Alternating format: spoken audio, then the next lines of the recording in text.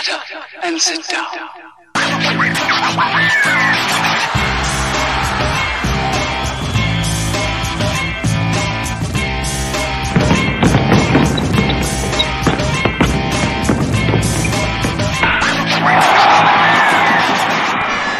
Good evening, everyone. This is a very special PSVGOT.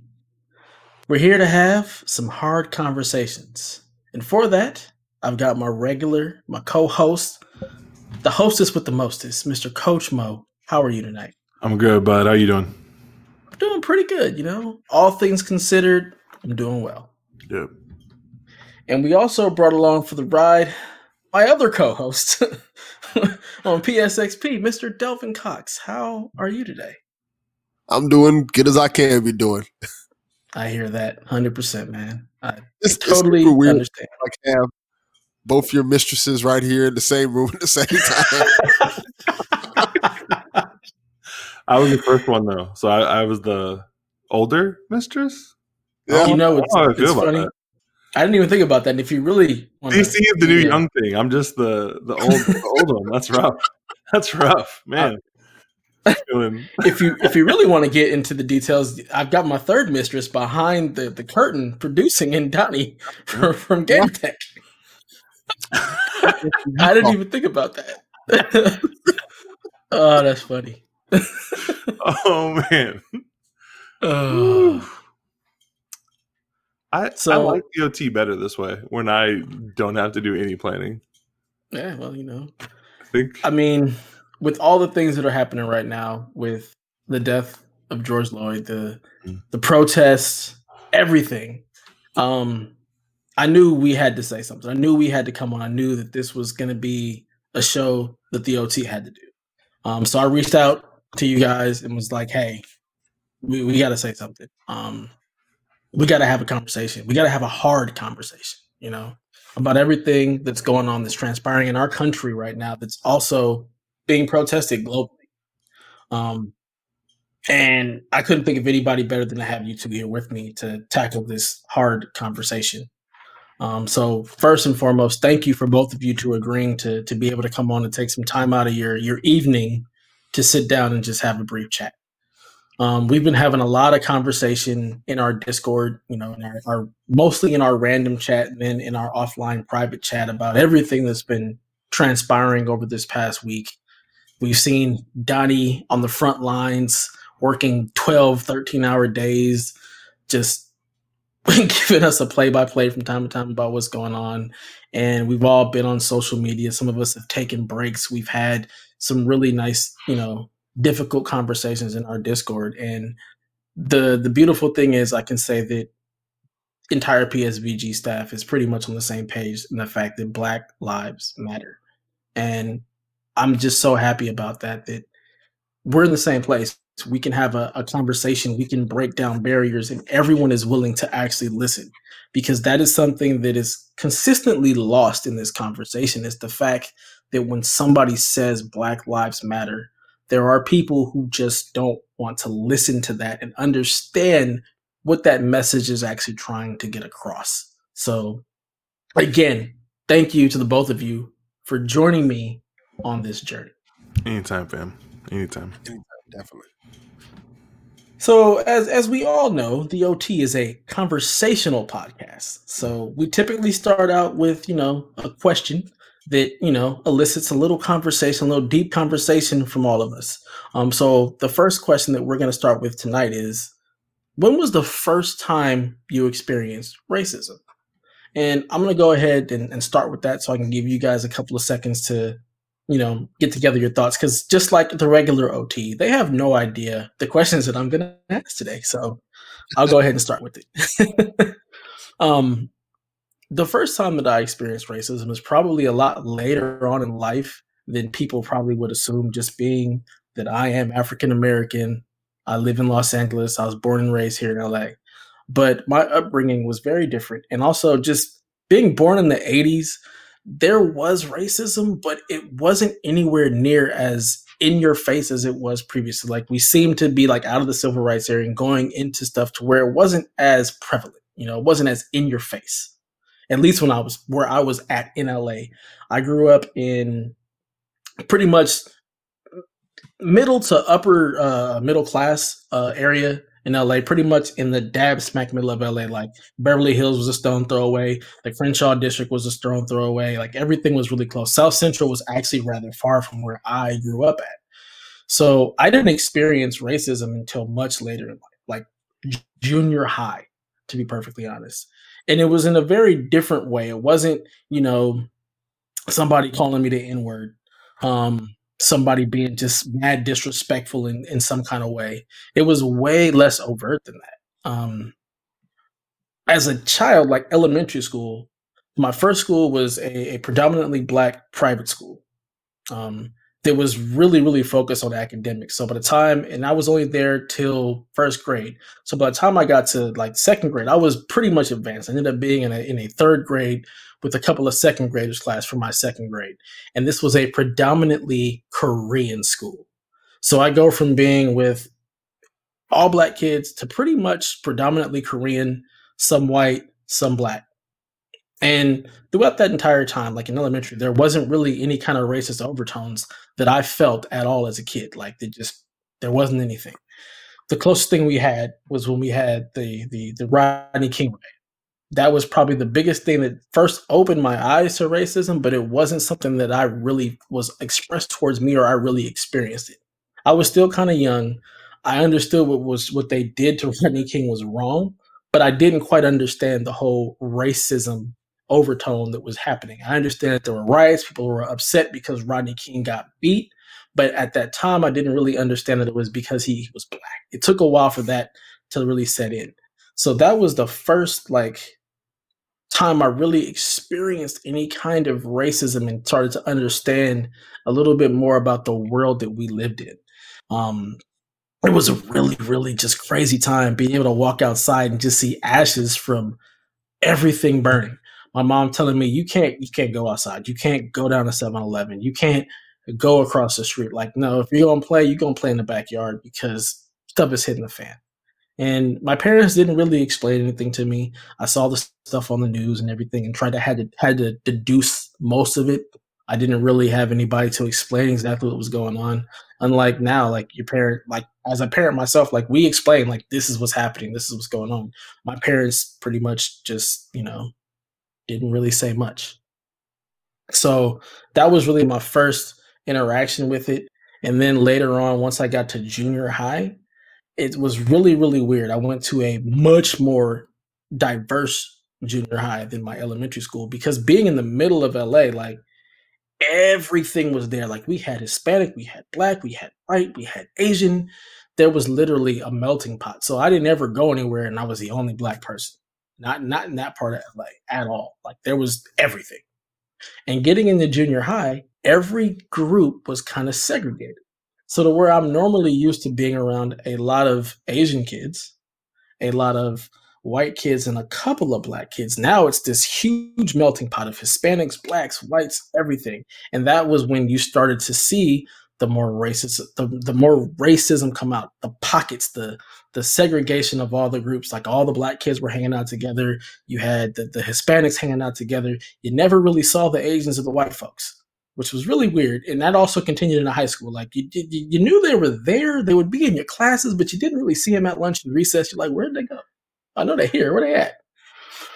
But in junior high, that's when you start noticing. When you start going to the mall, and every time you go to the mall, you're getting followed in the store, where your other friends ain't. Like if you're with the white person, they ain't being bothered, but they constantly follow you throughout the mall. You're constantly being looked at. You walk into a grocery store and you're being looked at like, okay, what you getting? Do you need some help? The constant asking, do you need help? What are you looking for? Can I help you find something?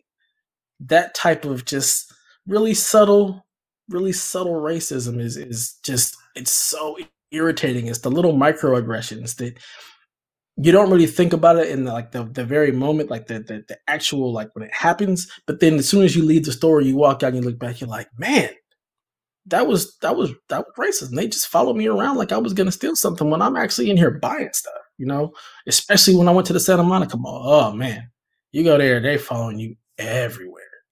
So that was like my real first brush with racism. So I'm gonna let y'all take over and tell me your first experience. Who wants to go first? I'm gonna let y'all go.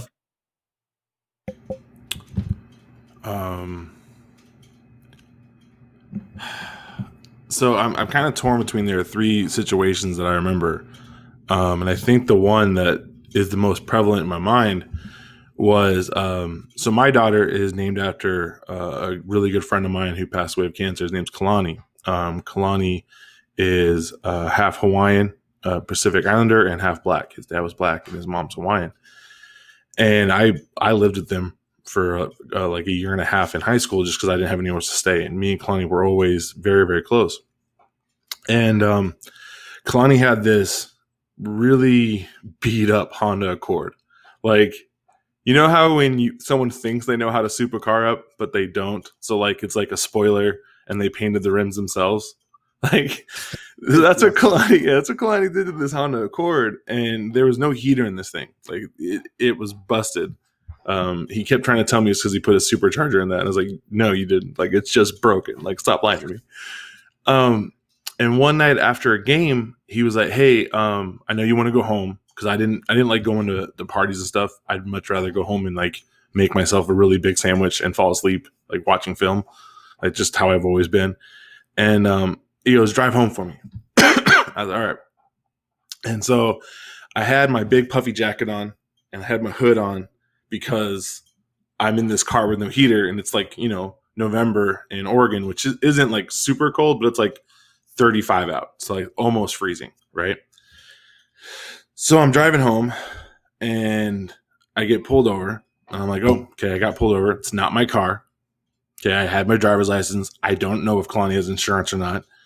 And I roll the window down, and the officer goes, oh, have a good day. I was like, oh, that was weird. So I drive the rest of the way home. Like 4 days later, I'm in the car with Kalani. And it was like a brutal practice. I just remember being like dead tired. I have the same puffy coat on. I don't have my hood up, but you know, like when you lay the seat down the Honda Accord, that you're like almost invisible. You know what I'm talking about? Mm-hmm. Yes. And like I'm just like, oh, my legs. Like I'm complaining. I'm like, why don't you have a heater? Like we need to spend some money and fix this thing. Like, dude, you're killing me. Like it is too cold out. My breath is freezing coming out of my mouth. And we get pulled over again.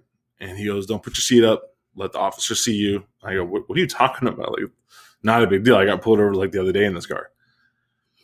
And the officer comes up, much different demeanor, and yells for me to put the seat up, looks at me and goes, oh, this is your car. And I was like, no, it's his car. I was just driving it the other day. So he makes Kalani get out the car. Asks Kalani for his registration and his insurance, his license. And I was like, I just got pulled over by you like 4 days ago. And you just said, have a good day. Like, what's the issue? And he ends up giving him a ticket for his taillight. We get to his house. The taillight ticket. We get to his house, and I'm like, your taillight works fine. Like, this is garbage. So I actually made him, he was like, I'll just pay the $150. Like, no, you're not paying $150, you idiot. And he goes, you don't understand, big guy. And Kalani knew that I'm the same guy who didn't know he had gotten dumped for like 4 months because I was dating this girl my freshman year. We broke up, but I didn't know we broke up. I thought we were still dating. Like he knew that's who I was. So like he knew like I just didn't catch on to certain things, like because if you don't know, you don't know. Yeah. And he's like, no. I'm like, no, we're fighting this, my guy. Like I was with you. We can show him that the taillight works. It didn't magically fix. So we went and pled the case, and the judge actually knocked like $100 off. So like a $30 ticket. I was like, well, that's not justice, but whatever. Kalani gets pulled over 2 weeks later. Exact same cop. Again, I'm in the car. Lets us go. Right? And I didn't realize it until Kalani said something at graduation. Like we were at the grad party and we're sitting there talking. And he was like, I'm just so glad to get out of this neighborhood. I'm like, yeah, cops do not like you. And he goes, well, that doesn't change no matter where I go, big guy. And like, that was the moment I was like, huh. Oh.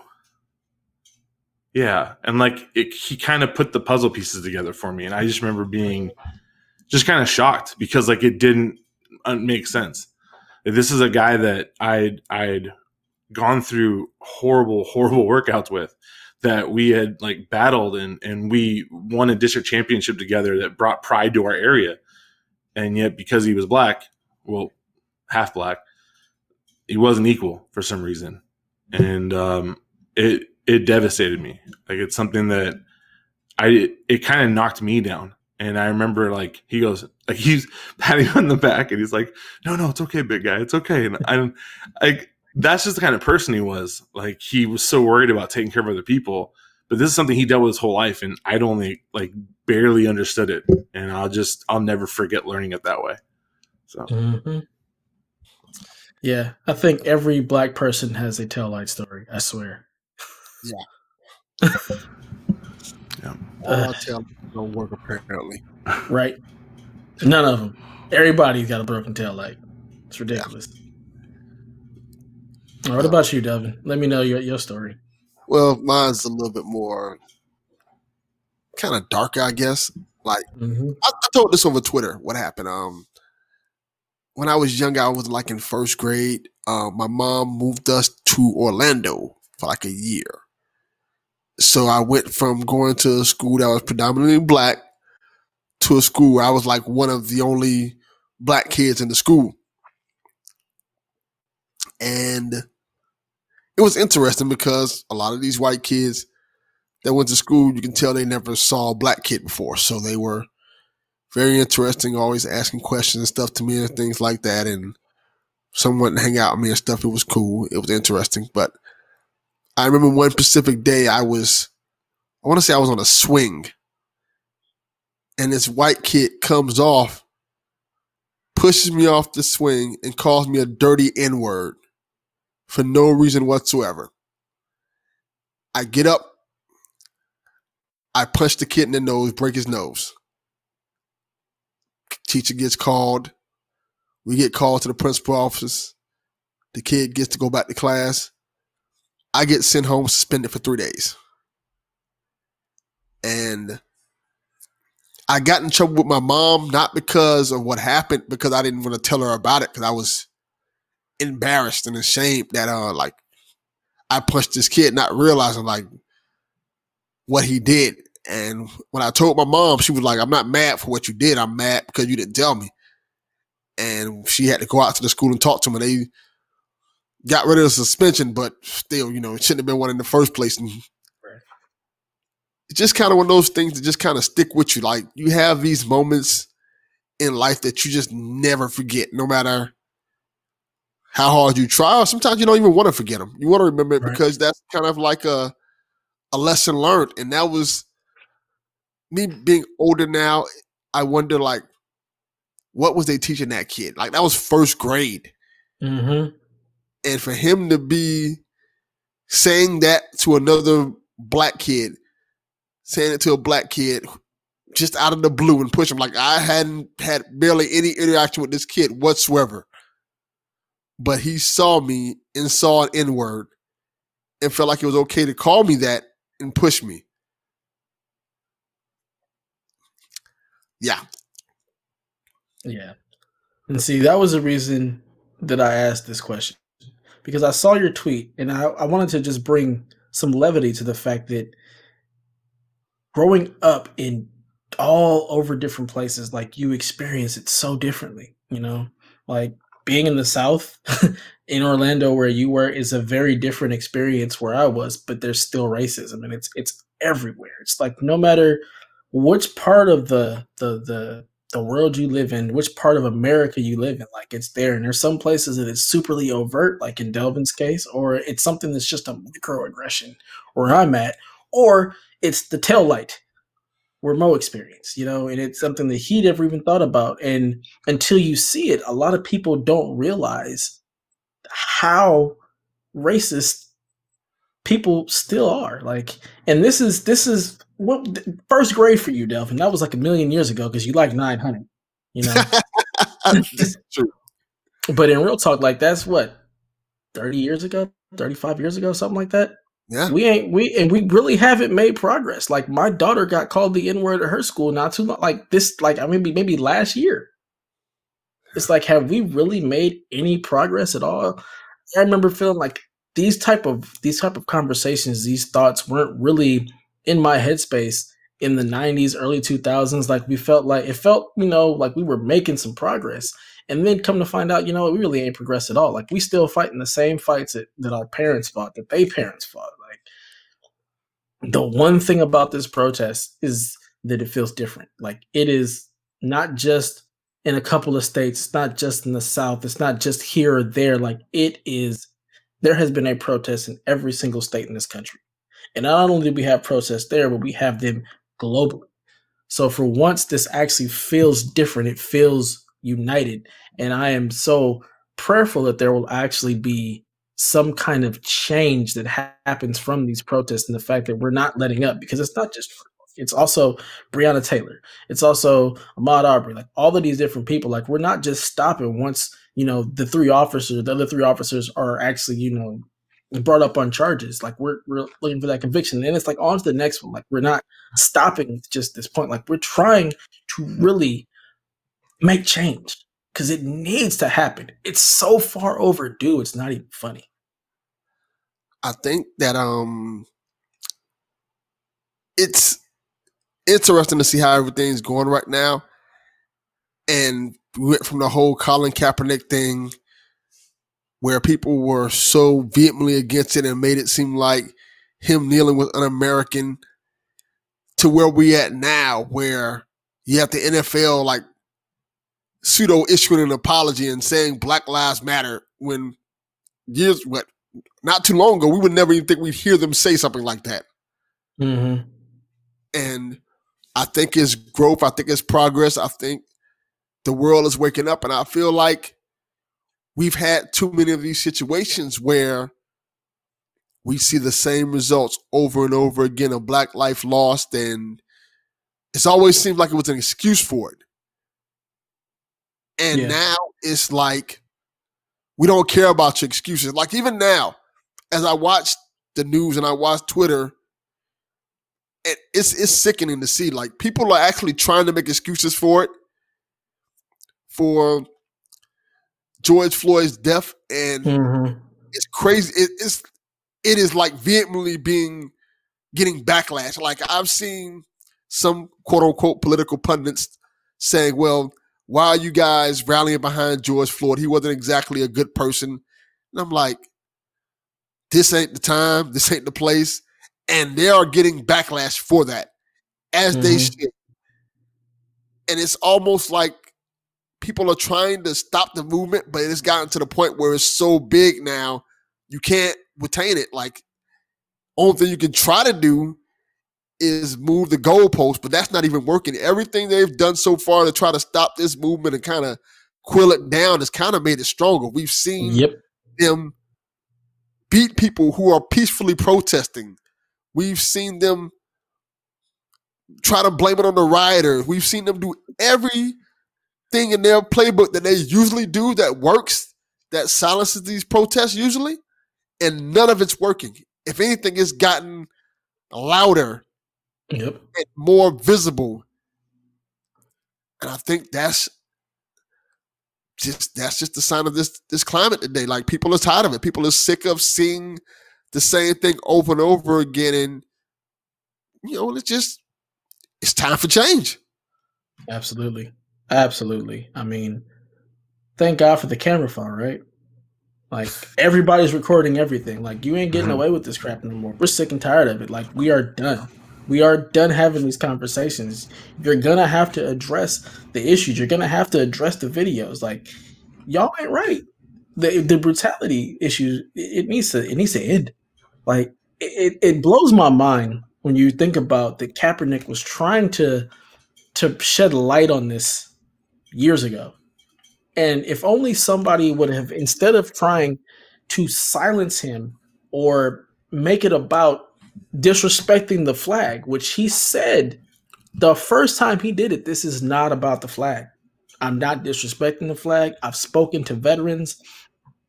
I'm kneeling to bring a light to what's going on with police brutality. This is no disrespect to the flag. And it's just like nobody wanted to hear that. Everything was shifted to where, You're disrespecting the flag. You're disrespecting the flag. But nobody wanted to listen. And that's the problem. Nobody ever wants to listen. When you say Black Lives Matter and you get the response, but all lives matter, you're not listening. Because Black Lives Matter, as we've said time and time again, does not mean other lives don't. It doesn't mean all lives don't matter. It means listen to me.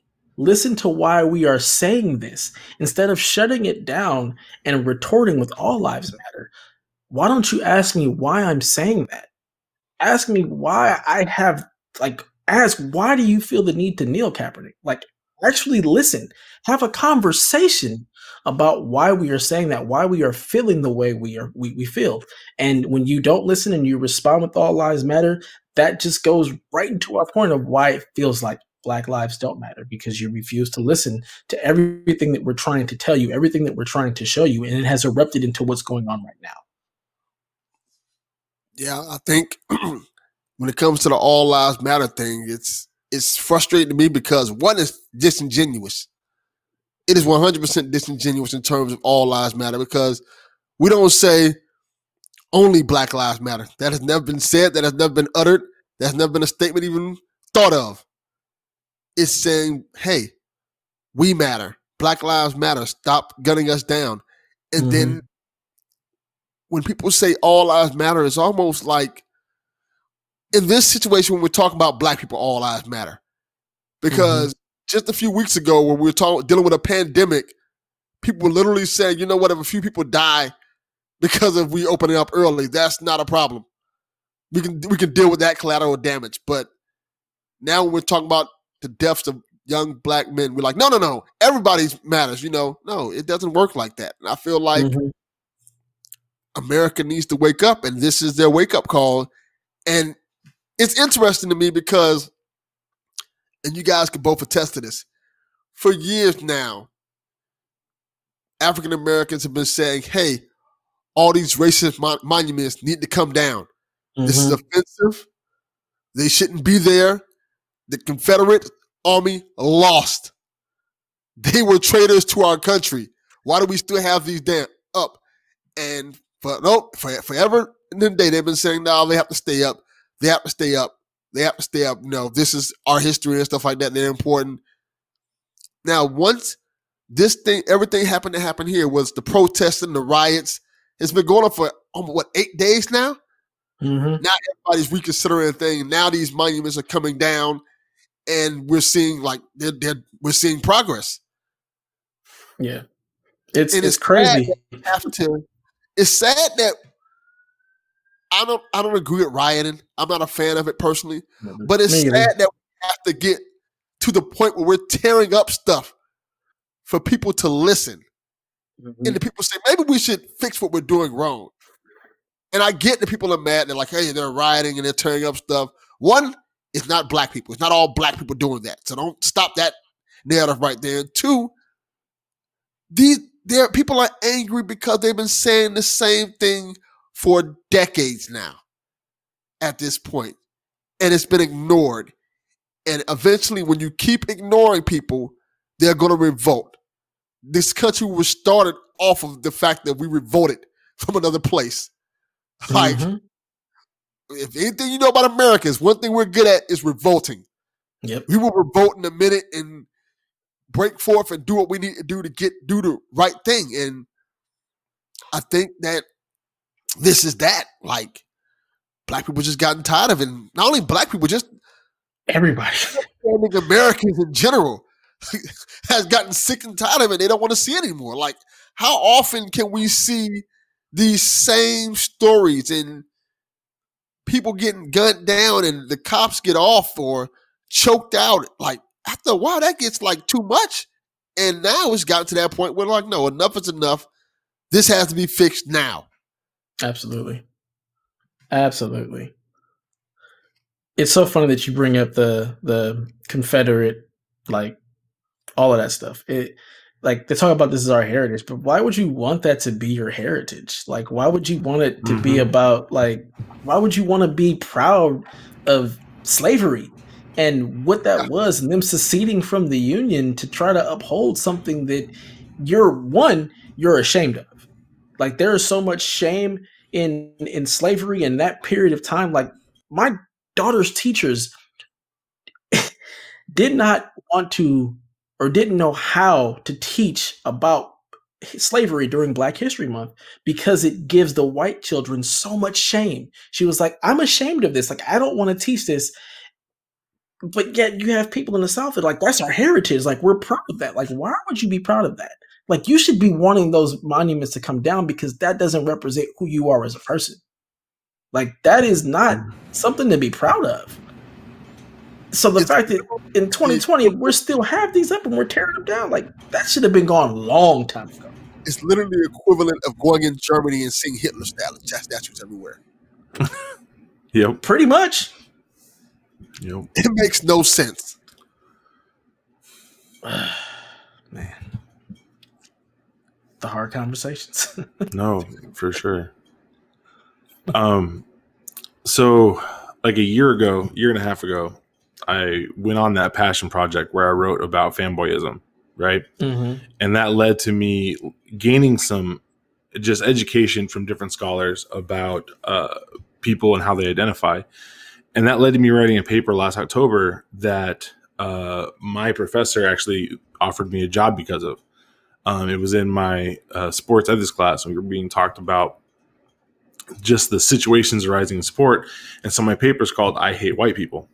I really hope no one takes that the wrong way, because in the paper, it goes on to identify that if your identifying characteristic of yourself is your skin color, then you're only able to identify as a pigment, right? That's it. That is your identity, is your skin pigment, which is the most superficial that you can get. Right. And I put like your identity cannot be based off your political view or your faith. And I went into this in this paper.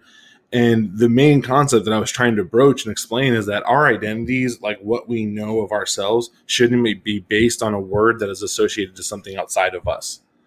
Right. Your identity should be, this is what I am. Right. This is when I feel how I feel. This is what I am. This is the intrinsic thing for what I am. It's not extrinsic. There's no reward on it.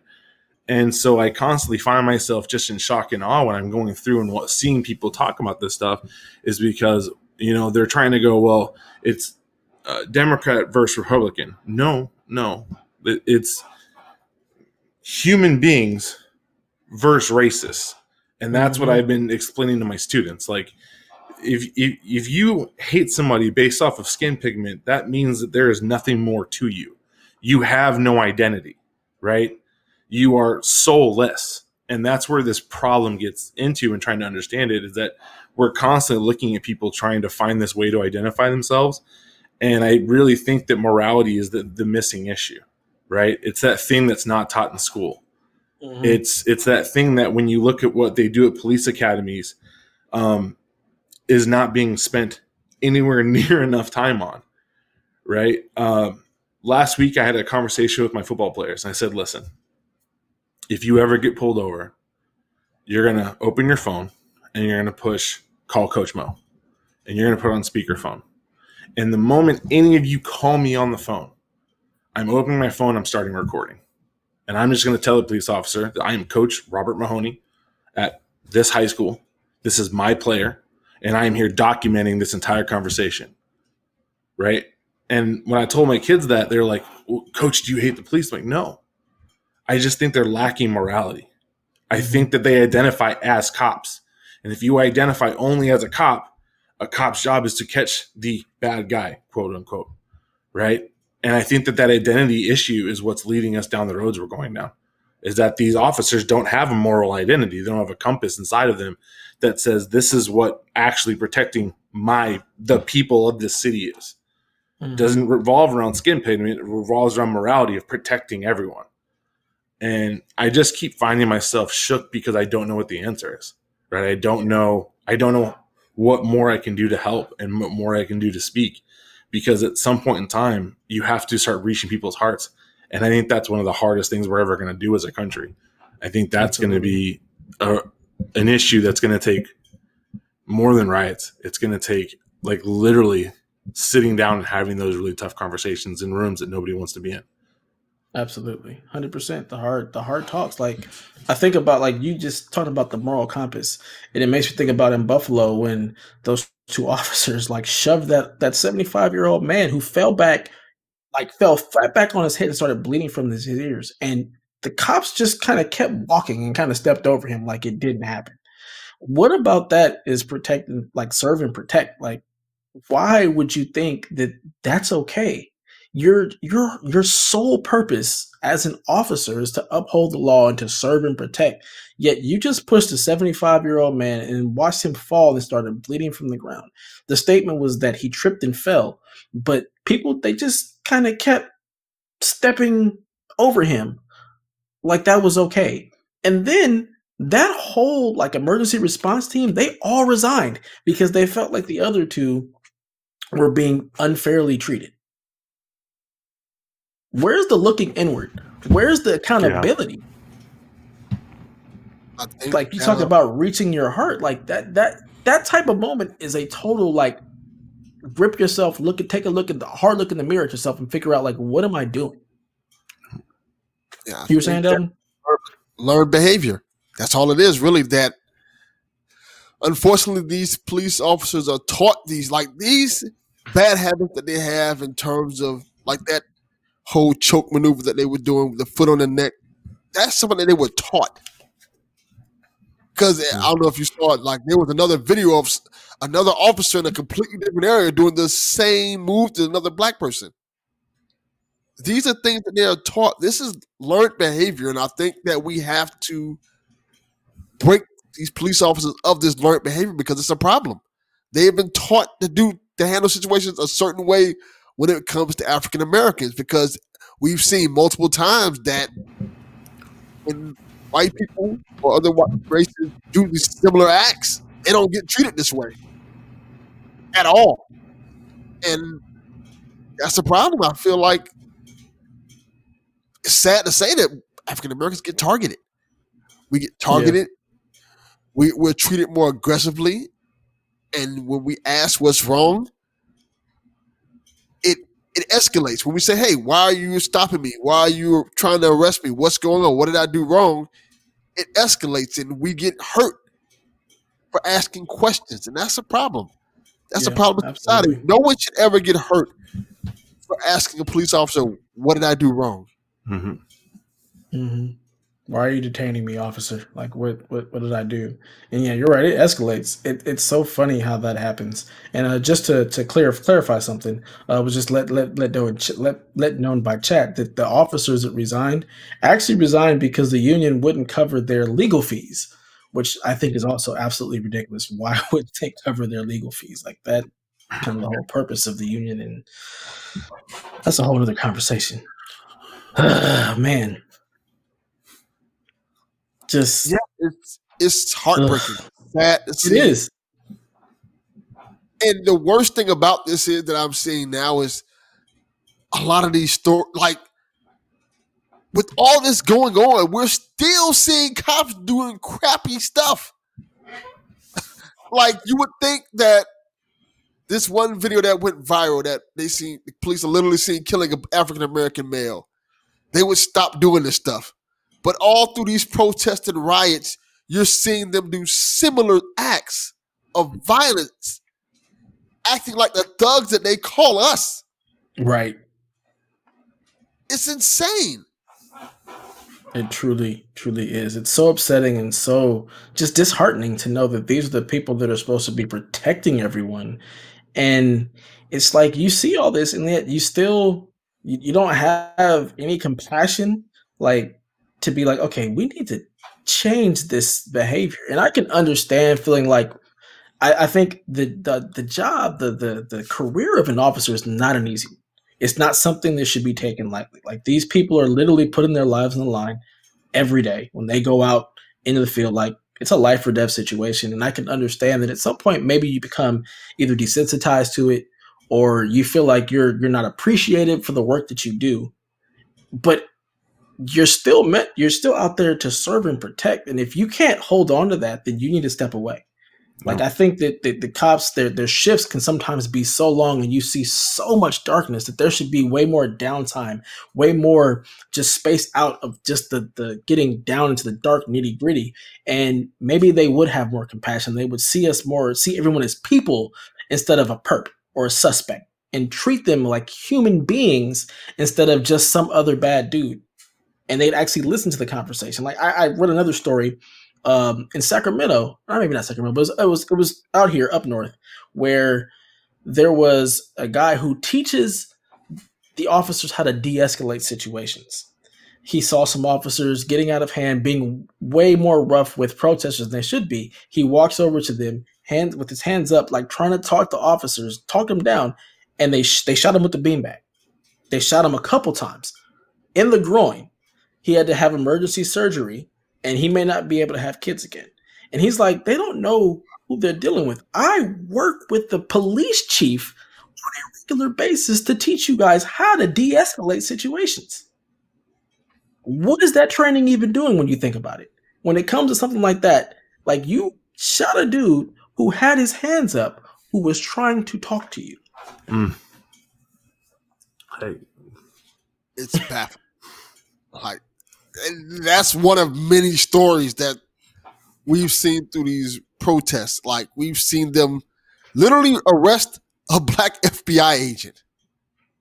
That was the thing that really, like, this whole situation has been shaking, right? It's one of those things that, like, as you're looking at it, you kind of self-reflect and go, how is this the world we live in?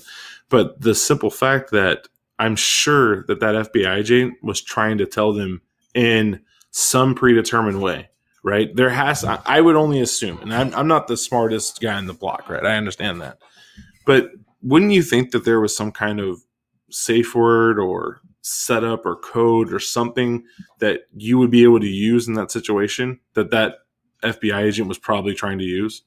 Like, you would think, right? Like, there should be some kind of interagency cooperation. Again, this is just me assuming, but if you know, like, hey, the FBI are in this area, they have people undercover, here's the thing they're going to say, right? They're going to repeatedly ask me about apricots. Okay. At some point in time, like, how does that not compute?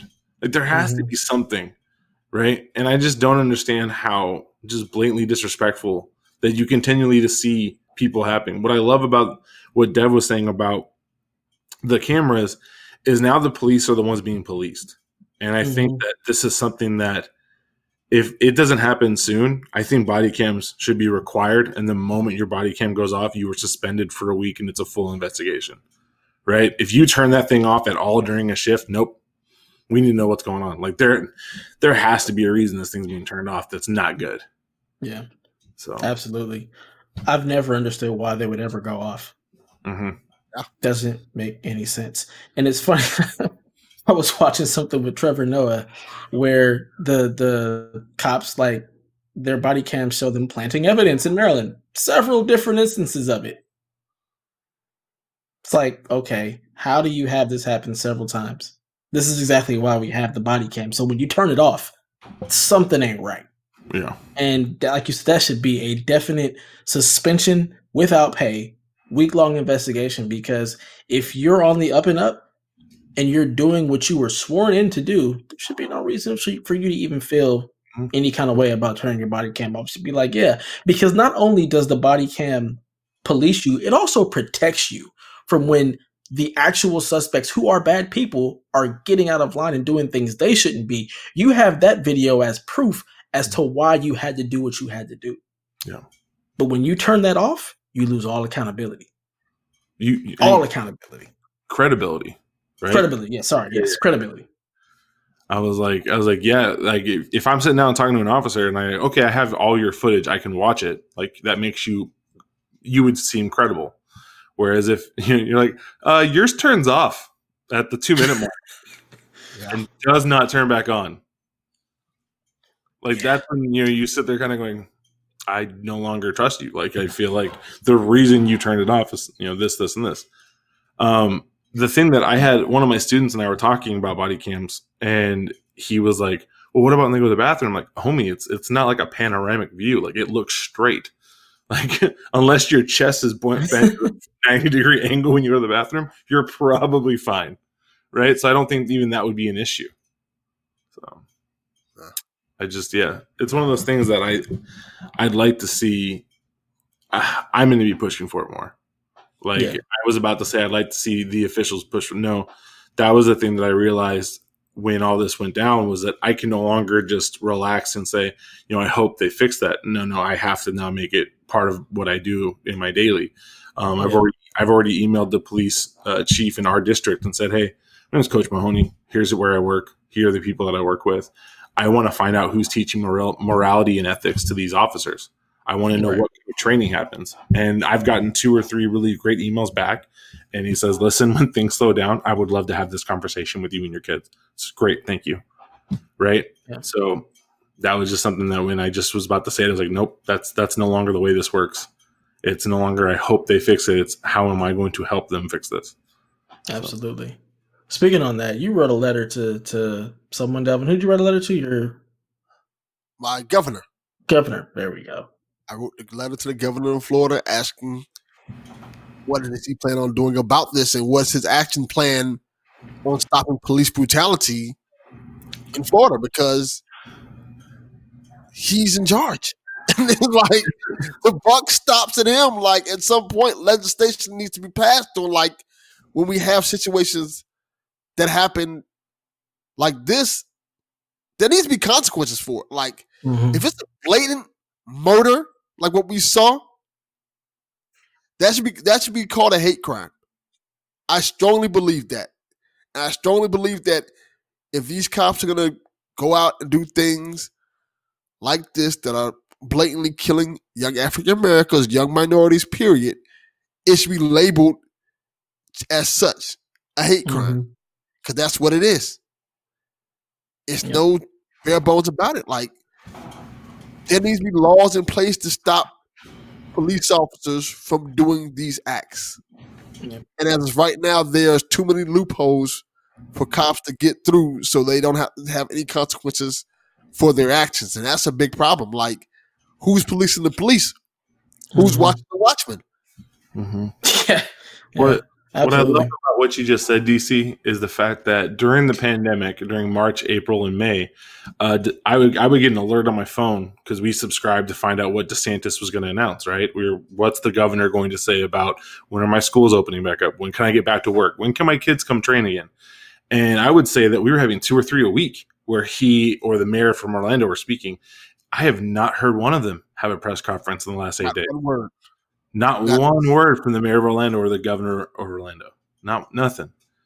They can talk about the pandemic and data and pull all these people together, but all of a sudden, radio silence. And that just boggles my mind.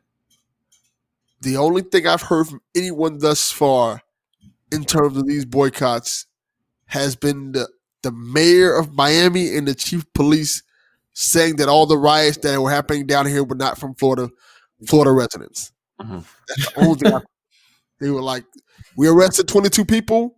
None of them were for down here. No one was local.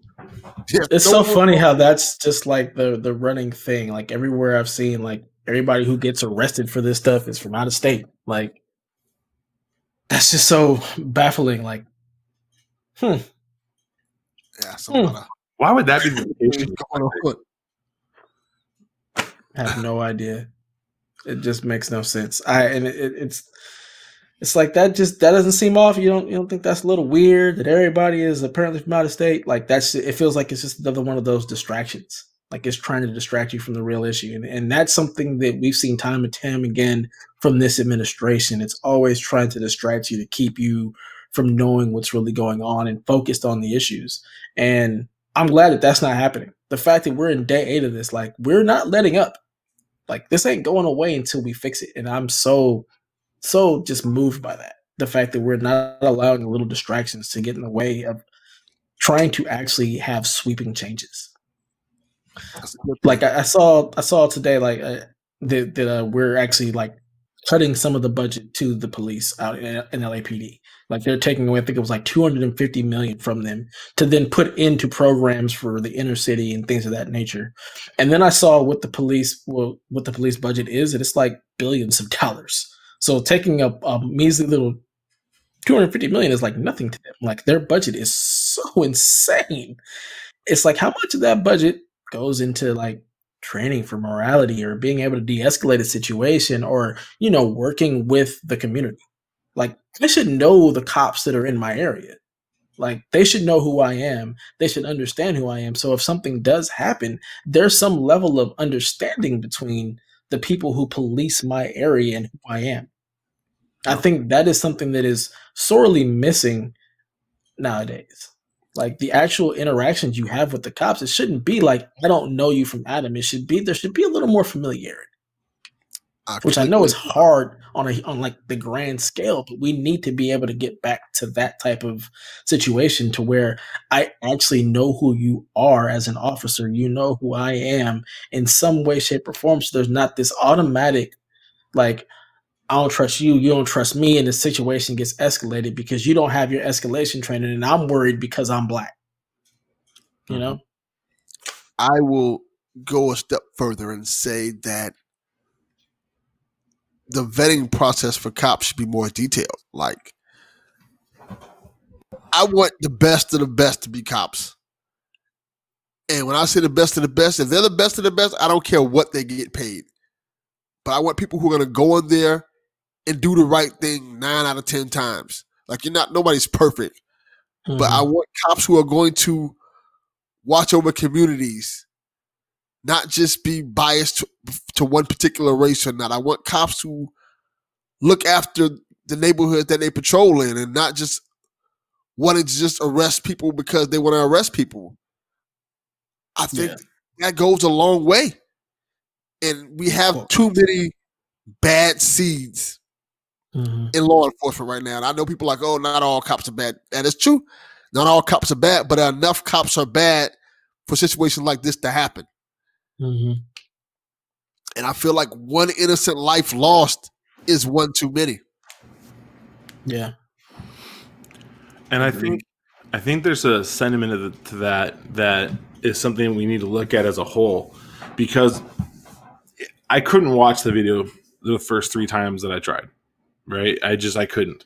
I was like, I don't enjoy movies with torture in them. Like, it just makes me sick to my stomach. The one time, I think it was Call of Duty Black Ops or Black Ops 2 had a really bad torture scene. I just turned the 360 off, said, nope. No, I'm not ready for this. Like, this is just not what, there's a reason I love sports. Sports are fun and predictable. They are games. Like, it's the thing I love about them. And, so when I finally watched it, I got really mad at 2 people, right? Like I got really mad at the officer who was standing there watching. Mm-hmm. And I was like, why did you not just walk over, tap him on the shoulder? Like, dude, he's telling you he can't breathe. It's been 8 minutes, right? It's 1/3 of a SpongeBob episode. You have been on this guy's neck. Okay, let's get up. Let's put him against the car. Like, let's move. How do you stand there and just look and like turn your head to the side? Like that killed me. But the person I got more and more mad at, and yes, I was of course mad at the officer doing it, but it was the guy recording. Like, I got so upset with, after you've recorded for, let's say, 3 minutes, 4 minutes, and this guy's still in this dude's throat, why wouldn't you run and push him off? You know what I mean? And that's where my brain went, right? Like, if I'm in this situation, I'm seeing this, I'm not just standing there with my phone. I'm screaming and yelling, get off of his neck, right? You're pleading. You're saying, no, please, officer, get off his neck. And at the point when you realize that he's not listening anymore, what are you going to do about it? Now, in my brain, I think I understand the reason I'm different, right? I'm the size of a house. Okay, I get that. My bench press is more than most people's families weigh together. I get that. Okay, so me wanting to charge in on something is kind of part of my brain, right? I'm a defensive lineman. Like, charging in is kind of my thing. But I just couldn't understand why you could sit there with your phone out and record, but you couldn't go do something. And that just killed my spirit, because the more I think about it, how are we going to live in a world where we're okay to record, but we're not okay to step between? There was that video of that itty bitty little girl who stood in front of the young black guy who was kneeling. And I was like, where was that then?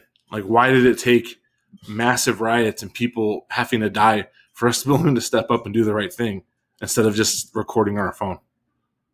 She didn't have her phone out when that happened. She just got in front. So I don't know.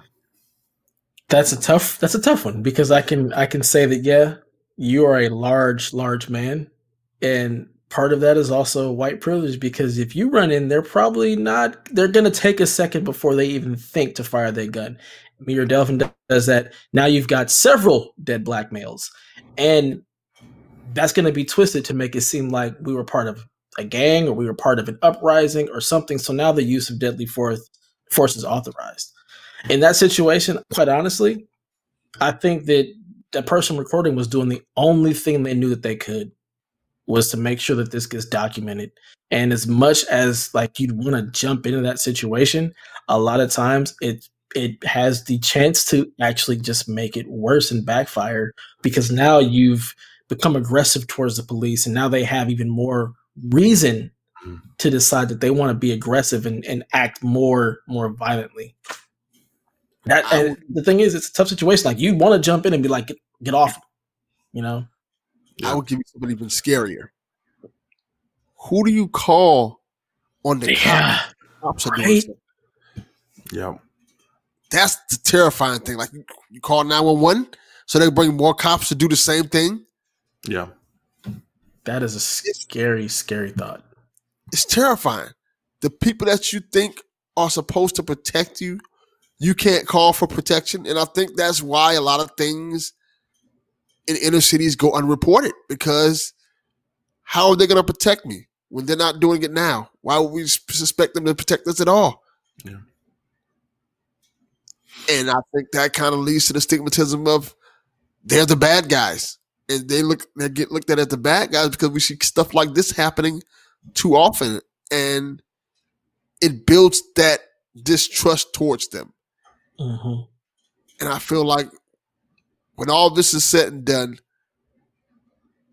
police need to earn our trust again.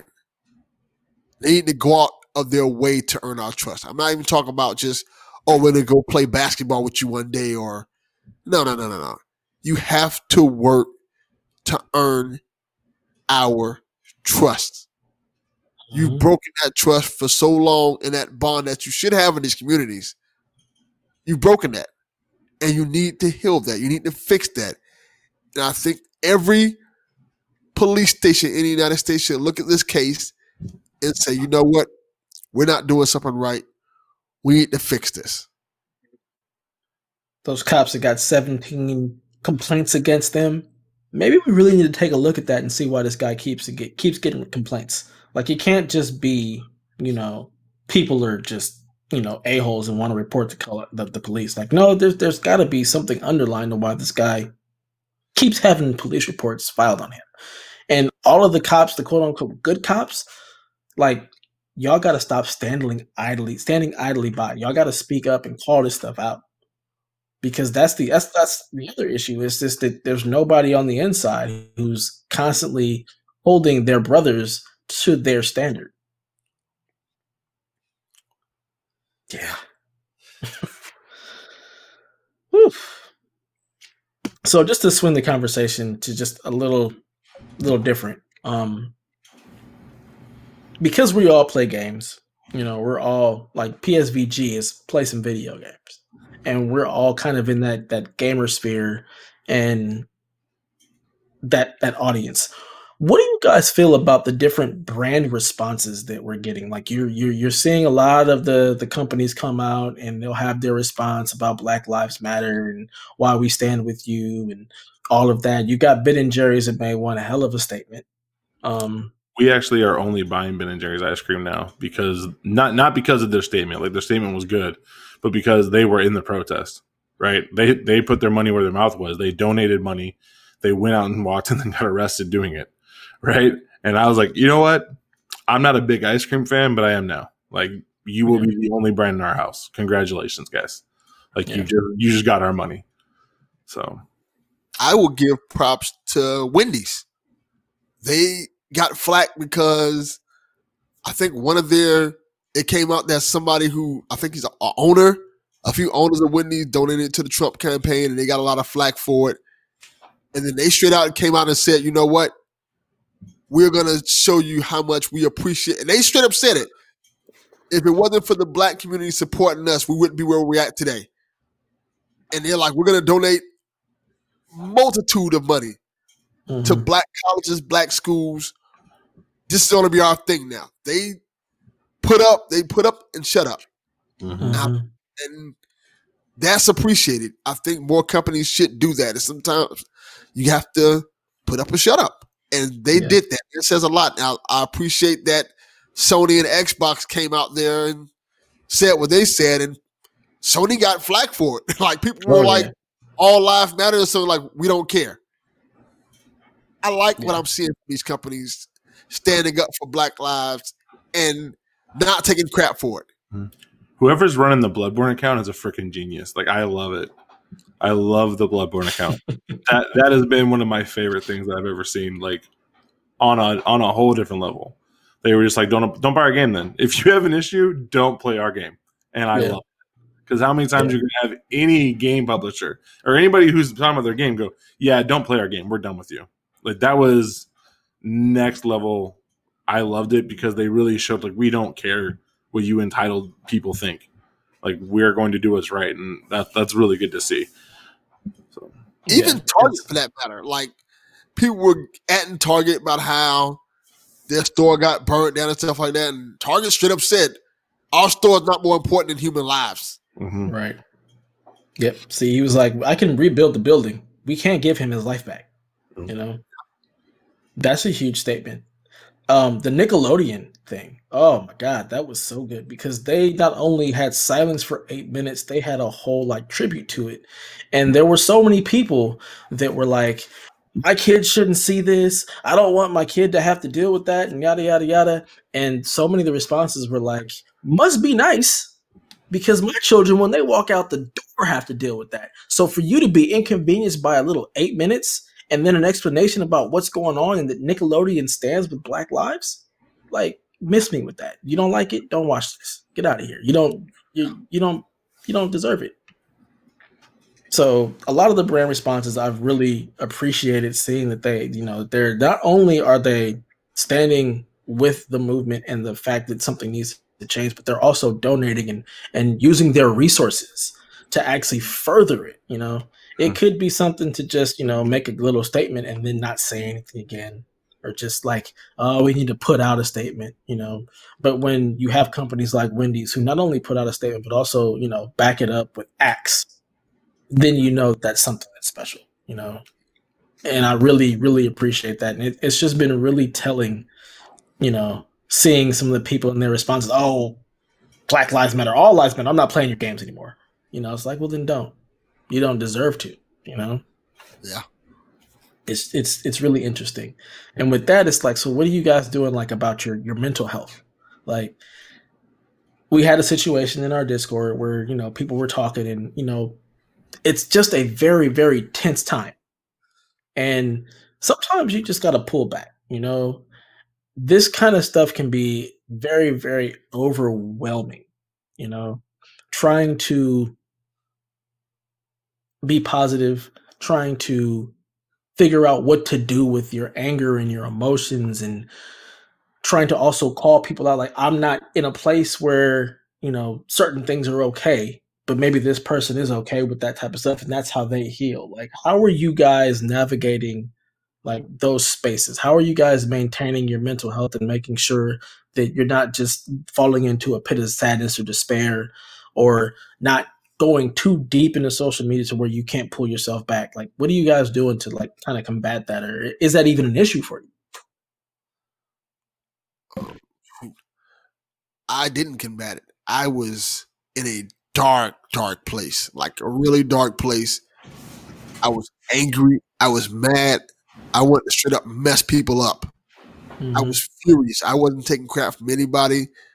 I was short. I was just so much full of rage. All the whole week when this was going on, and I think the only thing that literally pulled me out of it is I was getting ready to record an episode. I don't remember what show it was. It might have been PSXP. Or it might have been after I recorded PSXP. It had to be. And I found a note that my son wrote. Yeah. Saying all these things about how I'm a great dad, I'm a great podcaster, I'm a great role model and stuff. And seeing that made me realize how important I am to him, how important I am to others. And I have to get myself out of this funk because I was not there. I'm not even being joking. I was not there. I was furious. I was angry. And I was at a place where I might not have came back. Like I might have did something stupid. And fortunately, I had my son and my family, my kids there to kind of pull me out of that. But I know there's a lot of people who don't have that. It was scary. I hear you. I'm glad that your son was able to bring that levity to you and be able to help that, because they definitely bring a certain levity, especially for us, because like we got to do this for them. Yeah, like we all have to have. Well, you and I, you have to have that talk, like with our kids, and it's so irritating. It's so frustrating to like whenever I see my son get upset and kind of rage out, I'm like, you can't do that everywhere, because unfortunately the color of your skin walks into the room and into any situation before you ever do. And if they don't know you and you see that automatically makes you a threat and a target. So the fact that I have to police my son in a way that is like just not fair to him. He should be able to be upset and show emotion and rage out. He's 4. But the fact that in the back of my mind, I'm constantly thinking, okay, I have to find ways to get him to understand that you don't get to do that. That shit sucks. It sucks. And it's heartbreaking to have to really think about that and have to bring him up in that way. And I'm praying that, changes come, and that have to be, his situation with his kids down there. Other tragedies made this more real for me. It was maybe a week and a half ago, and I only texted Dev. I didn't text anybody else. And I just told him I was going through something that was something I never, ever contemplated having to go through. Right? Like,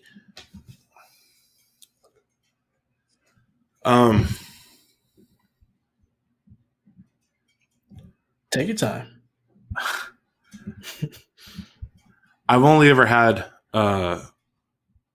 one pet until we got Bear, and he was our second. So my first pet was this dog named Daisy that I've had for 9 years. And then we got Bear, and then we got Roka.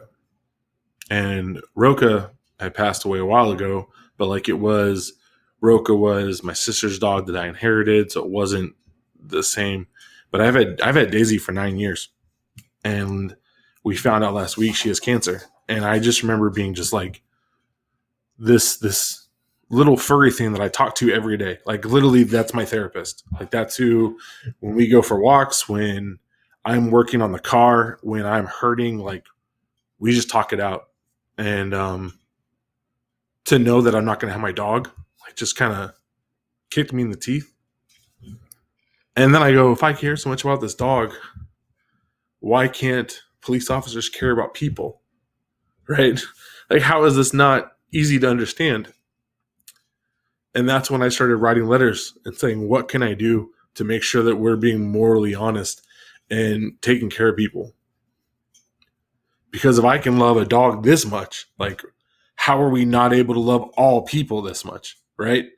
And it just kind of, that bad thing pushed me to kind of go, why are we not standing up for people? Right? Why are we not doing more? Yep. This is a human rights issue. Yeah. 100%. Yeah. I just want to be treated like every other human. That's it. Is that too much to ask for? Why do I have to riot and protest to just be treated like a human instead of an animal and not be called a thug by the president of the United States? Yeah. Shouldn't be that hard. It really shouldn't. Or get the military called out on you. Done. Man. I think this This is has a wake been- up call for America It absolutely in is. terms of everything. Like, look at our past 3 months and take a look at it. Take a gander of everything that went on and things that could have been avoided and things that could have been done better. Yeah. Take stock in that. And definitely remember it election time. Like whether you're Republican, whether you're Democrat, look at your government, look at your senators, look at your governors. Think about what they did for you during the pandemic and what they did for you during this. Mm-hmm. And make the responsible choice and decision of whether they deserve your vote or not. I think that was the thing that really floored me, and I'm so glad I follow as many WNBA players as I do. McLeod from, I think she's with the Mystics right now. She was like, no, we're not doing Blackout Tuesday. We're not doing that. That's a voting day. We're voting. Like, do not turn off social media. Do not, like, I don't care if you post a thing, but go vote. And I remember then she posted that they had won an election that was previously only held by somebody that was everybody would deemed as this racist, horrible human being, had finally gotten de-seated in one of the areas that she voted in. And I remember just kind of sitting there going, that is like one of the most manipulative things I think I've ever seen, because I don't know who started it, but I love the fact that we have voices who are calling for votes. Like, no, we're not doing that. We are voting. And then Tennessee, so I had been debating sending one of my kids up there. I just didn't feel safe. And then Tennessee had literally said, you can now vote from mail-in ballots. Everyone, that's just how it is this year.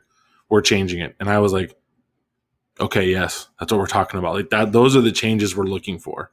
Like, we're making it so that it's equitable and fair for everybody. And we're not alienating anyone. So yeah, that was kind of cool. It's really cool. I mean, like, we're still in a pandemic.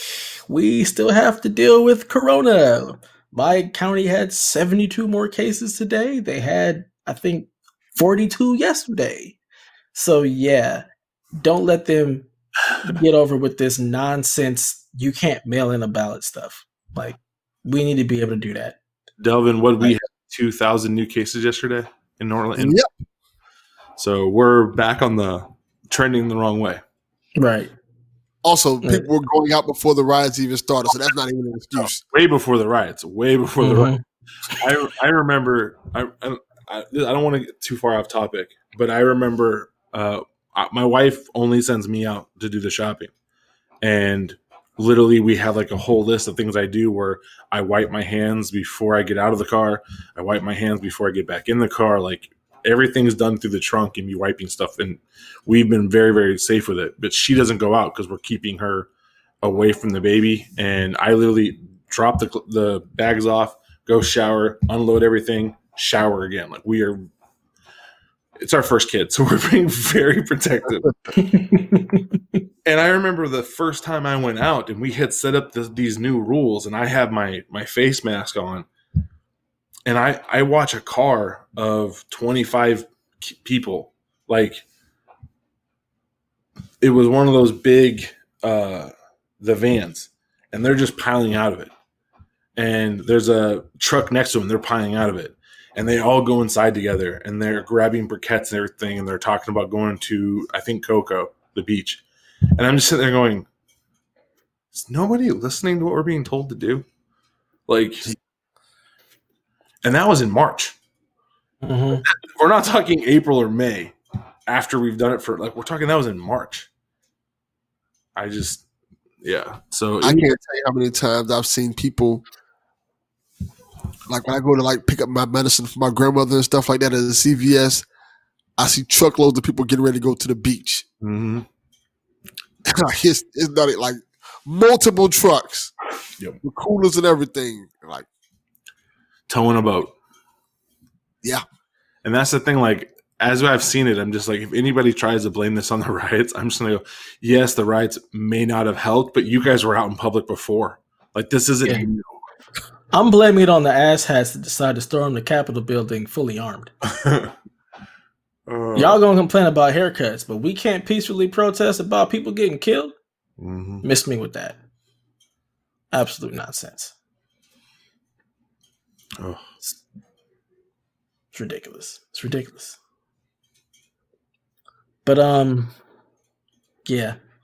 That's all I got right now. That's all I got for today. I just wanted to, bring you guys on, have a discussion about this, and just kind of give us space to like talk about it, because I figured if any show was gonna do it, it was gonna be the OT. And I knew I wanted to have Delvin along for that conversation. And I'm glad we were able to sit down and like really talk about this and just put it out there. And like I said, we've been talking about it all week in PSVG, and I'm glad that we're all on the same page. Like, we're all just sick of it. We're sick of the racism. We're sick of the division that we have seen for the last 4 years. This country has just gotten more and more divided. And it's time for that to stop. Time for this to be over. Black Lives Matter. Write your congressman. Write your senator. Go out and vote. Let's take the power back for us, because the police are here to protect us. That's what they're supposed to do. Find out everything that you can vote for. Find out. Actually read, get involved, and vote for the people that are going to make change. And if they're not making change, be vocal about them not making those changes. You want to see the change, you got to be the change you want to see. Yeah. It's that simple. Difficult, but simple. So, any closing remarks that you want to have? That you want to say anything you want to say, Coach? Yeah. So if you are a OT fan, more than likely means you're a sports fan. What I have been calling for the families from my teams, my students, is go to hbcusports.com. That's hbcusports.com. And do two things for me. One, on the top right-hand corner, there's a tab that says donate, and you can donate to help send money to help those programs and help those sports teams. And that's for all their sports. But the second thing I've asked is go pick a favorite team and someone to buy a shirt for them and to cheer for. I have just ordered a shirt for me and my wife for North Carolina A&T that we will be making our team that we'll be cheering for and trying to watch play as much as we can in the next coming year. And that's kind of the thing I'm pushing people to do, because I think in this time, there's some things we can start paying attention to. And there are a lot of athletes at those schools who don't get the recognition because they're going to historically Black colleges and universities. And so I want to start sending some love that way. And so I challenge you, if it's $10, awesome.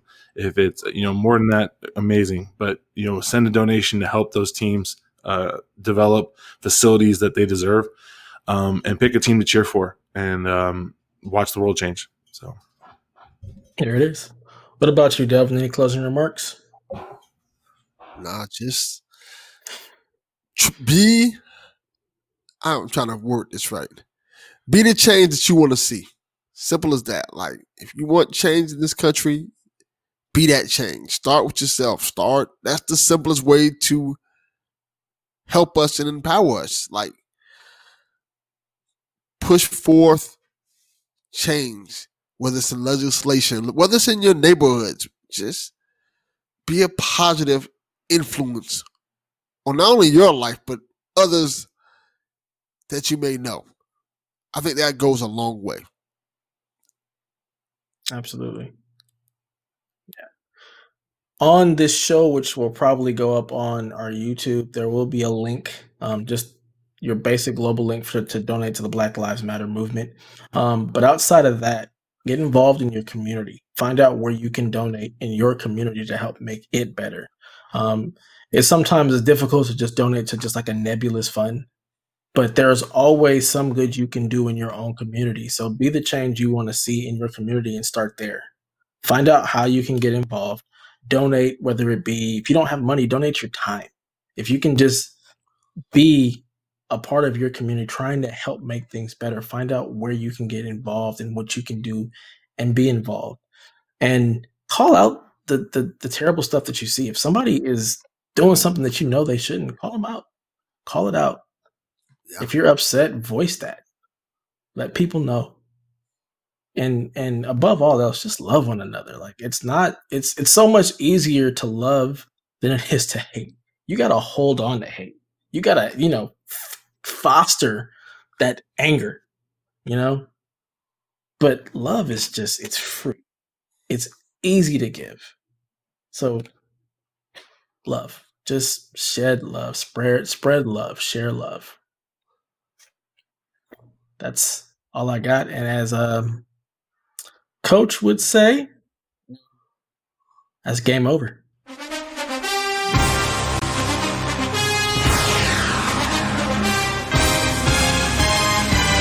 Shut up and sit down.